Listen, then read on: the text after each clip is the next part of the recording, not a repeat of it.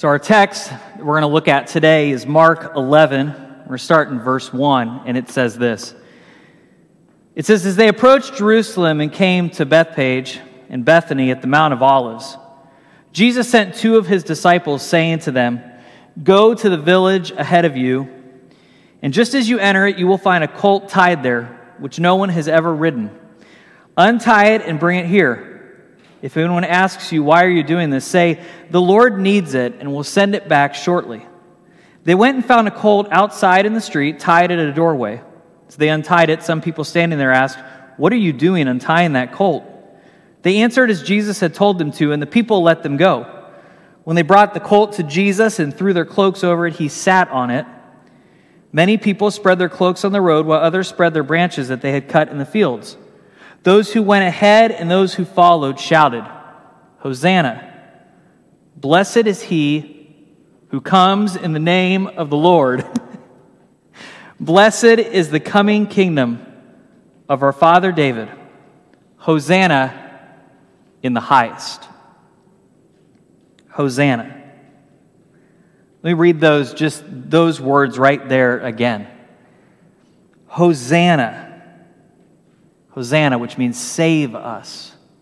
Blessed is he who comes in the name of the Lord.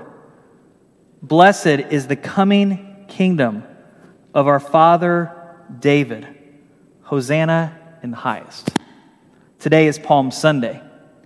And today, throughout the world, people are reading this passage. They're reflecting on this together. They're saying these words together all around the world. People saying together, Hosanna. Blessed is he who comes in the name of the Lord. Hosanna, blessed is the coming kingdom of our father David. Hosanna in the highest heaven. You know, it is rare at different times to realize that the church comes together as one voice. We don't see that very often in our world, but today we do. People gathered around the world on Palm Sunday reading these words together. And today is so important. It's so easy to lose our focus, to begin to think about what comes ahead, to begin to think about Easter. Today, strategically, as I looked at all of our social media and the things we have, I placed Palm Sunday front and center, right on the banner, right on the main, because today is the focus. We don't want to rush off to Easter, and I repeat this and I say this almost every year as I talk about this, is that it's easy to get here to today and to just move right on to Easter and to miss the journey, to miss the walk, to miss traveling with Jesus and the disciples through this week, a week that is filled with twists and turns. In the moment for them, though we know the end of the story, they would have experienced this as plot twists, as tragedy, as change. They would have experienced everything that had gone on through the story, the twists and turns of celebration, to rejection, to suffering, to forgiveness. A story of life and death and resurrection. And when we just rush to the end of the story, we miss the rest of the story. And we missed the meaning of what happens at the end. We miss why Friday is important. We miss why Saturday matters. We miss the power of that resurrection on moment that takes place on Sunday and why it is so important. As we walk through this week, each day we're invited to journey with Jesus, to journey with his disciples and his followers as they experience the last days that they had with him. And as we look towards the end of the week, we know what's coming. We see a cross. We see a tomb. But today, here, in this moment, we see people celebrating, shouting, Hosanna!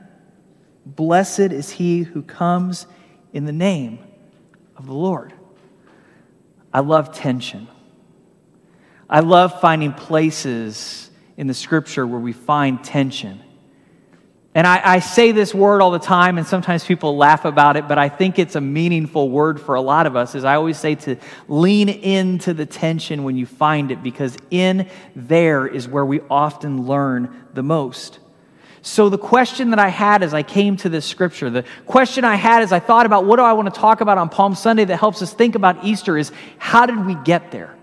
How do we get from a people celebrating our road, celebrating Jesus, walking in or riding on this donkey into Jerusalem, celebrating, shouting Hosanna? How did we get to that? And how do we get to the place where just mere days later, they're saying, crucify him? Just days later, people who were celebrating are either yelling, crucify him, or are mourning his death.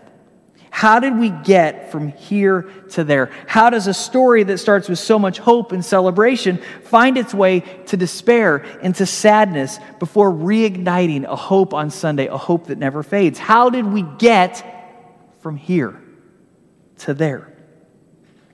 As we ask that question, we come to two very different groups of people that were standing near that road that day. And in those people, as we look at them today, we see ourselves. We see our hopes and our desires. But we also, if we look closely at these two groups of people, we see misunderstanding and we see sin. So I first want us to imagine the crowds as they worshiped, the palm branches, the cries of people shouting Hosanna as Jesus entered the city. The word that is used often to describe the scene is triumphant. It's a word that pictures a victory in battle. And this is how the people felt. For many of the people living and visiting Jerusalem that day and that week, they knew the stories of being conquered. Rome was just, as I've talked about this and we've explored this before, the Romans who were now in power were just another one of many conquering armies and a long line of conquerors. So many of the people that were cheering in the streets that day, they saw Jesus as a king who would rescue them, who would liberate them, who would save them. And connected to that is this ancient belief that they had about a Messiah who would come to save them. So when they say, Hosanna, and then they say, who comes in the name of the Lord? Blessed is the coming kingdom of our father David. They are connecting this back to an ancient story that had been told for generations about a king who would come and would save his people. And so as the people looked at that, they saw him coming. They said, here is our king coming to save us. And they imagined this kingdom is coming right here and right now, pushing the Roman conquerors off and setting up Jesus as their final true king. But there was another group of people there that day, and they were distraught at the reaction of the crowds. This group didn't see Jesus as a savior. They saw Jesus as a threat. We see this in Mark 11, if we just go forward in the story just a little bit here. Mark 11, 15 through 18 says this, on reaching Jerusalem. So you imagine the crowds as they're walking, as they're coming into this place. You see this moment as Jesus asks his disciples to go and get this colt. I love this story actually as we go back to it because we see these people, they say, excuse me, what are you doing? Why are you untying that colt? Like, I just love the humanity of this. Sometimes I think we miss this. That these disciples walk up, they go to this house, they begin to untie somebody else's horse. And the person opens the door, they look out and they go, excuse me, that's my colt. I sort of imagine somebody coming to my house and they open up the car, they open up my Jeep and they get in my Jeep, they start the engine, I walk outside and I go, excuse me, that's my Jeep. And I love that the answer, they just look at the people and they just say, well, sorry, we were just doing what Jesus told us to. He said there would be a colt here, we're supposed to take it. And I love that the people's response is they just go, oh, okay, cool. So I don't know if they had to explain a little bit more. I don't know if Mark is just sort of being succinct and he's like, I'm not going to put all that in there. But you see these people who just kind of go along with the story. They take the story, they hear it, they say, okay, so Jesus needs this. That's great, let's go. They say, he must be the Messiah. We'll walk with you. Maybe they got with the disciples. They walked with the disciples. They said, we'll go with you to Jesus. We'll take the colt there ourselves. I don't know. But what I know is they were along for the ride in the story, along for the ride for the celebration. They were excited about what was taking place. So let's go on and let's see what happens with this other group of people. On reaching Jerusalem, so he gets there, Jesus entered the temple courts. He began driving out those who were buying and selling there. He overturned the tables of the money changers and the benches of those selling doves. and would not allow anyone to carry merchandise through the temple courts. And as he taught them, he said, "Is it not written, 'My house will be called a house of prayer for all nations'? But you have made it a den of robbers." The chief priests and the teachers of the law heard this and began looking for a way to kill him, for they feared him, because the whole crowd was amazed at his teaching. When they say the whole crowd is amazed at his teaching, I think it encompasses all that Jesus had said over those 3 years. A few months ago, we looked at as Jesus began to talk about his teaching. And if you remember, at first there were people who were amazed at what he had to say. Amazed that when he said, "Hey, all people are here to hear this good news." And he says the same here. He says, this will be called a house of prayer for all nations. Jesus says here the same thing he said at the very beginning. He said, it is good news for everyone. And we remember as we look at that story that a group of people turned and said, not for us. If it's good news for everybody, it's not good news for us then. And they rejected Jesus. Now we see the same thing happening here. Jesus says, this house will be called house of prayer for all nations. The whole crowd was amazed at this teaching. This is good news for everybody. And then we see these chief priests, these teachers of the law, they heard this, and they began to look for a way to kill him. Just like that first crowd when Jesus first said and began to share the good news. Now, so who are these people? Why are they so different? Why are they viewing this story in such a different way than the other people celebrating at the side of the road? The chief priests and the teachers of the law feared Jesus because he was a threat. He was a threat to the status quo. He was a threat to their power. As we dig in, as we research, as we begin to understand these people, we see that the Romans had allowed these teachers, these chief priests, to run the city, but under one caveat, as long as they kept the peace. If they kept the status quo, if they kept things normal, if they kept the status quo that was in place, if they didn't cause any kind of ruckus, then they could keep power in this city. Now, the problem is that there had been some revolutionaries. There had been revolutionaries just before Jesus comes on the scene who had tried to overthrow the rule of the Romans. So these chief priests, these teachers of the law, they look at what Jesus is saying. They hear the crowd chanting, "Save us, this coming king. He's going to save us from this experience that we have." And Jesus to them is just another revolutionary. He needs to stop talking about his kingdom. A kingdom they didn't fully understand. A kingdom that they didn't pay attention to. A kingdom that they didn't listen to what Jesus was teaching. They missed what he was saying and they didn't understand it. So they said, he just needs to stop talking. We just need to get rid of him. He's a threat to the status quo. He's a threat to our power. Then they use this to put fear in the hearts of the same people who cheered for Jesus. And then by the end of the week, they convinced the crowds that Jesus wasn't this Messiah that they wanted. And their shouts went from Hosanna to crucify him. Sometimes I wish that there was an entire chapter on how they convinced these people that Jesus was their Messiah and convinced these people that were shouting Hosanna. How did they convince them to just mere days later shout, "Crucify him"? But I don't know that we need a whole chapter to do that.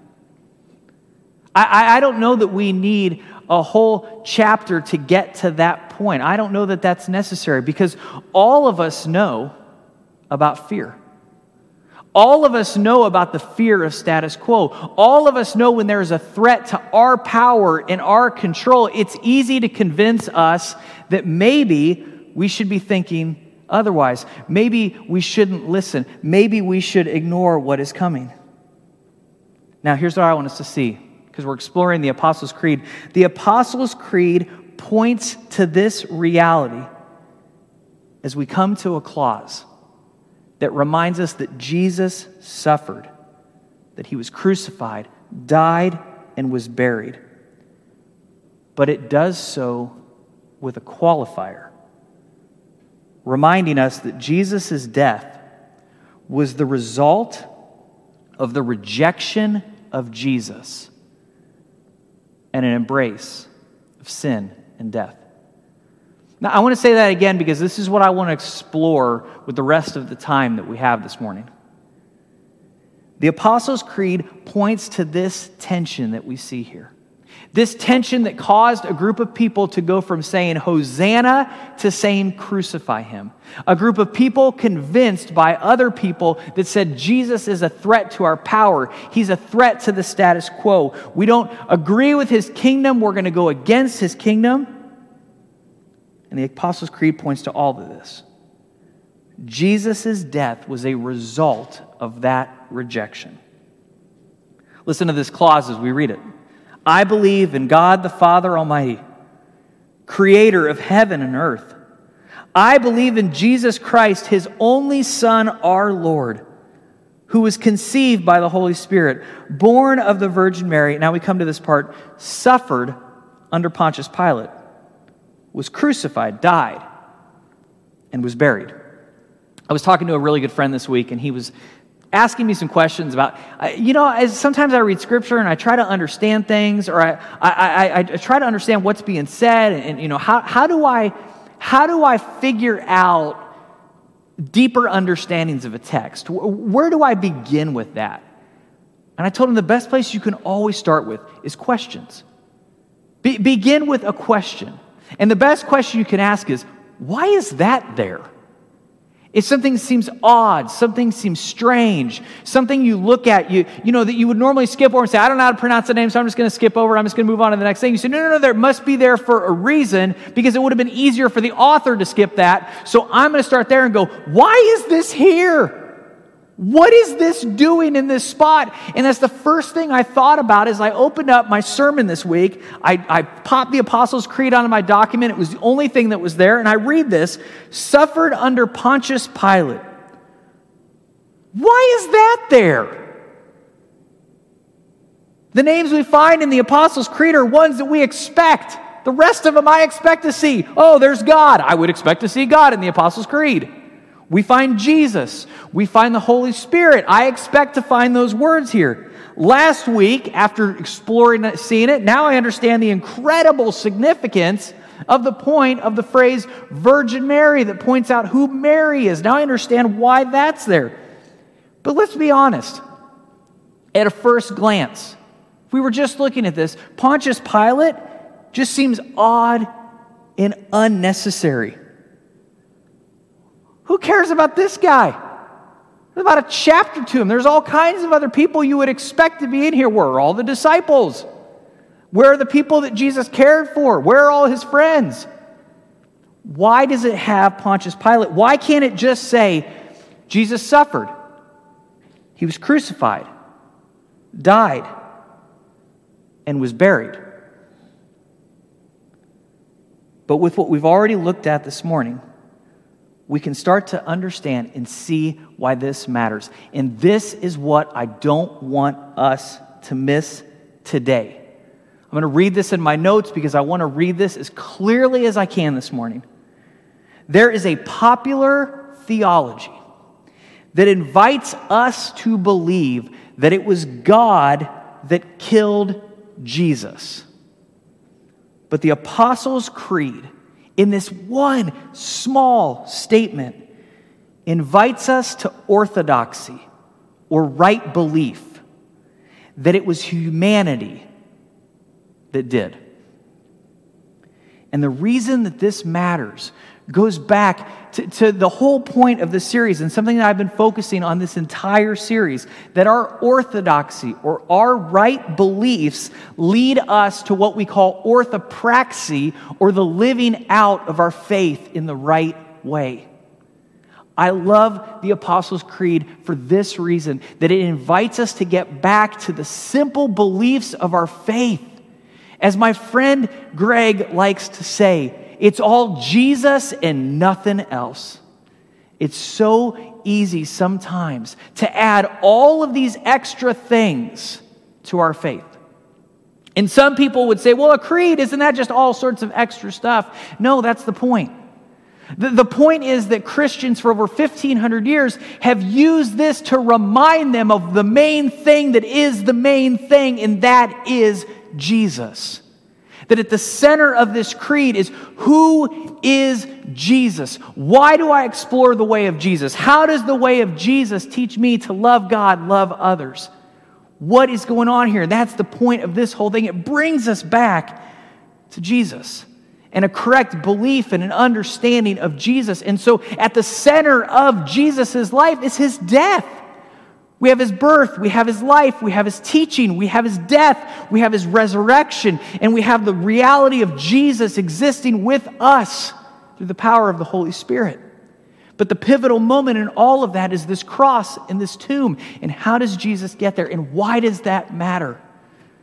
I'm passionate about this because I think we have to get this right, because it helps us develop our faith and understand things in a much more clear way. He suffered under Pontius Pilate. Let's go back to Mark. Let's learn about Pilate, very short chapter, and why it matters that Jesus suffered under him, as it says. Very early in the morning, the chief priests with the elders, the teachers of the law, and the whole Sanhedrin made their plans. So they bound Jesus, they led him away and handed him over to Pilate. "Are you the king of the Jews?" asked Pilate. "You have said so," Jesus replied. The chief priests accused him of many things. So again, Pilate asked him, "Aren't you going to answer? See how many things that they're accusing you of?" But Jesus still made no reply, and Pilate was amazed. Now, it was the custom at the festival to release a prisoner whom the people requested. A man called Barabbas was in prison with the insurrectionists who had committed murder in the uprising. I love that Mark is really clear here and tells us, hey, there's another revolutionary, a revolutionary who worked to overthrow the power of the Romans. So now we've got two of them right here. And he says, listen, a man called Barabbas was in prison. The crowd came up and asked Pilate to do for them what he usually did. Verse 9, "Do you want me to release to you the king of the Jews?" asked Pilate, knowing it was out of self-interest that the chief priests had handed Jesus over to him. But the chief priests stirred up the crowd to have Pilate release Barabbas instead. "What shall I do then with the one you call the king of the Jews?" Pilate asked them. "Crucify him," they shouted. "Why, what crime has he committed?" asked Pilate. But they shouted all the louder, "Crucify him." Wanting to satisfy the crowd, Pilate released Barabbas to them. He had Jesus flogged and handed him over to be crucified. As I wrote this down in my notes, I tried to figure out how to say this as clear as I possibly could. It's at the cross that Jesus took the full brunt of our sin. And hear me say this, we see here because of it, not for it. There is no doubt about that. And that may sound strange. That may sound a little weird. That may sound like that sounds counterintuitive to how we've looked at things before. But I want you to hear this because I think this is why the creed points us to this to see. Jesus died because of our sin. The cross shows how destructive humanity can be when we don't accept God's invitation to be who He created us to be people of love and grace and mercy. For 3 years, people followed Jesus as He shared the kingdom of God. But when finally push came to shove, people were given the opportunity to choose the radical way that Jesus taught. They chose to crucify him instead. There are two revolutionaries, Jesus and Barabbas. Two. And the chief priests say, which one do we want to make sure gets crucified here? That one. Because it wasn't just because of the understanding that he was some kind of revolutionary. No. They used that because they couldn't agree with the good news that he shared. The rest of his teaching was so radical and so against the status quo, pushed so far against their power and our power as humans, that when you're given a choice to choose grace, love, and mercy and following the way of Jesus, it becomes more popular to choose a different way of life.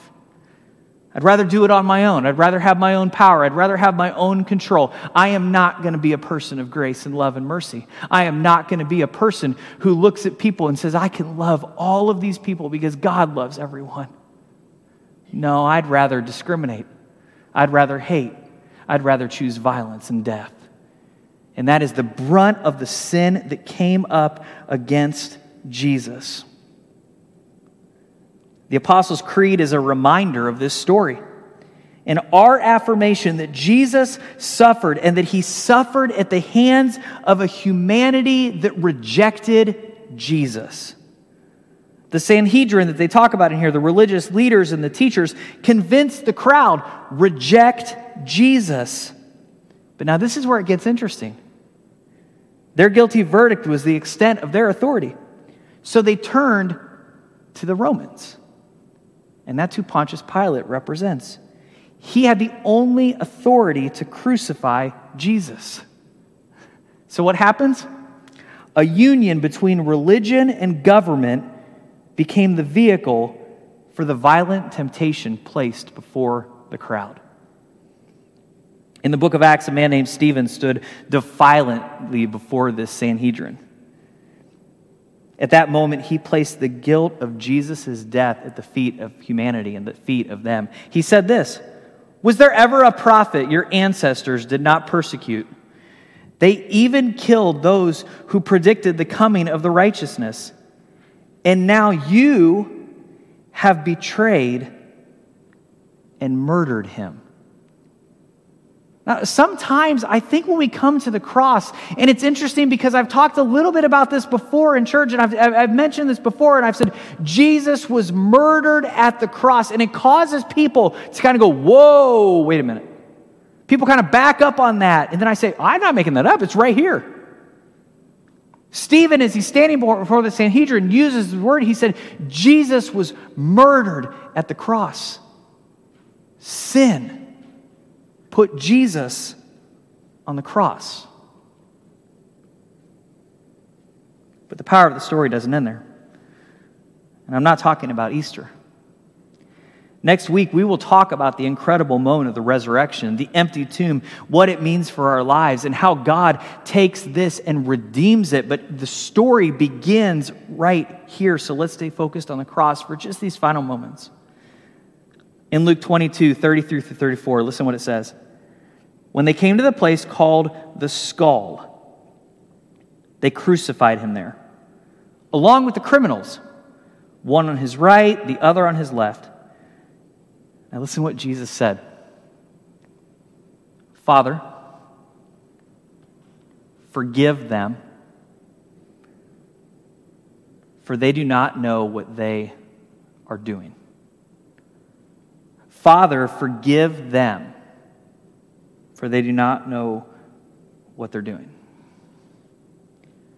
Jesus' death on the cross was a crowd-demanded, state-sponsored execution that revealed the total depravity of sin. An innocent man, the very Son of God, was crucified, suffered, and died. The violent retribution sought by some would be experienced by all. This is why when we think on the cross, when we look to the cross, there's an old song that talks about the old rugged cross. And the point is that when we look at that, there is something within us that causes us to mourn. There is something within us that causes us to recognize the pain and the suffering and the hurt of the cross. It's supposed to be uncomfortable. There should be a tension there, but it's because there we recognize an innocent person faced the darkest, nastiest reality of the sin of humanity. But humanity doesn't end there. And this brings us back to the Apostles' Creed. Because we are reminded in the Apostles' Creed that Jesus suffered under Pontius Pilate. That it says that because it reminds us of the dichotomy of the sinful ways of humanity and the holy ways of God. This is why the cross is so pivotal. And this is why this is here to remind us that at the cross we see the ugliness of sin. The sin of humanity that places Jesus on the cross. But at the cross, we see God utilizing this to reveal His incredible holy ways. That is what we find at the cross. The cross shows us what we can be like. You say that again. Hear me on this. The cross shows us what we can be like.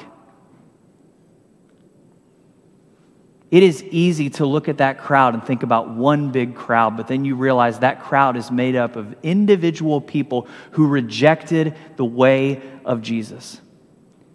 And every day we are invited to reject the way of Jesus or to follow the way of Jesus. And if we believe that somehow that our rejection or our acceptance of the way of Jesus, maybe it doesn't make that big of a deal. It does make a huge deal when you realize that your acceptance of the way of Jesus is inviting the kingdom of God into this world, in your circle of influence, in the impact that you have in the people around you. Heaven needs to be found in your home, within your circle of influence, around your neighbors. That makes a huge impact on this world. And your rejection of that, choosing to not follow the love and the grace and the mercy of Jesus, what does that cause around you? I just heard something last night in a show that Jill and I were watching. And this person said this statement that just blew my mind. And they said, the reason that hell is so frightening is that humans can imagine it, and anything they can imagine, they can bring to reality today. Let that sink in. And let us see the realities that is what Jesus talked about. When Jesus talked about hell, He talked about that as a here and now reality. When He talked about heaven, He talked about that as a here and now reality. Don't get so focused on where you're going. Get focused on what's happening right here today. Jesus sought to bring His kingdom to this world, and it was rejected. And it was rejected with incredible violence, because that is the only way to reject something so beautiful. The violence part of the cross was entirely human. But now see this. The forgiveness part of the cross was fully divine. The cross shows us that God's way to peace is not by killing anyone, but by forgiving everyone. It shames our way of violence, and it reveals a kingdom of love and grace and mercy in a way that nobody planned for, in a way that would never be silenced again. At the cross, God made a final judgment on our sin. The way of death and violence is not the answer. And as we're going to see next Sunday, he revealed this as the one who took our sin, rose again, and showed us that death as a result of sin would never be the final word. And the cross would never again be a symbol of sin, but a symbol of forgiveness and of love. And that is why it matters that we say that he suffered under Pontius Pilate. Because it reveals to us what happens when we reject the way of Jesus, and it reminds us of God's forgiveness and his love. And says, come home and experience the power of his kingdom. Let's pray. God, as we come to this moment, to this day, this is the beginning. This is the beginning of our time to focus and to reflect. During this week, Father, we ask that we would take time and you would speak to us during these days. Help us to journey this week with the followers of Jesus, with the disciples of Jesus. Help us to walk this week with Jesus. Help us to see the power in the moments. As he shared the Last Supper with his disciples. Help us to see the power in the moment as he served the disciples and taught us to do the same. Help us to see the ugliness of sin placed upon Jesus on that cross by the sin of humanity. And help us to see your forgiveness represented there. And ultimately, as we come to Easter, may we see on Easter Sunday that you show that death does not have the final word. That your kingdom does not die within that tomb, but is made alive through the resurrection of Jesus and the Holy Spirit living through each and every one of our lives. Help us to be resurrection people, living out your kingdom in this world here and now today. And it is your name that we pray. Amen.